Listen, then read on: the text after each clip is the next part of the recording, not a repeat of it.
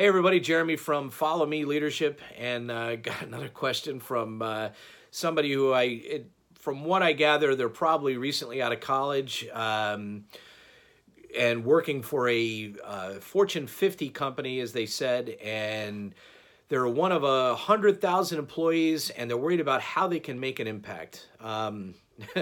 Well, first and foremost, you're not going to make an impact. Don't expect that when you work for a giant corporation, that employs tens of thousands of people, maybe over 100,000 people, and they're a global company, that you as a new employee are going to get noticed or make an impact. The problem is not the company or the environment you're in, it's your perspective. So you're worried about this entire world of a corporation that maybe has 80,000 employees.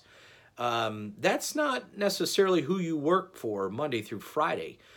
Your manager is the person you work for, and they're the only person you truly need to impress.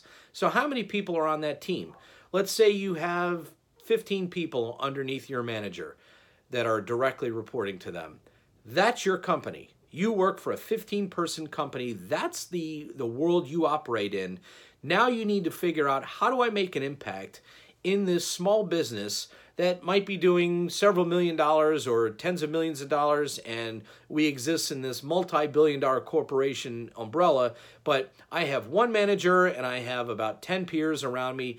That's your world. That's where you make your impact. Stop worrying about making an impact at the global corporate level, because unless for some reason you land the biggest client this company has ever seen, or you manufacture the greatest invention this company has ever had, no one will notice you, at least not now.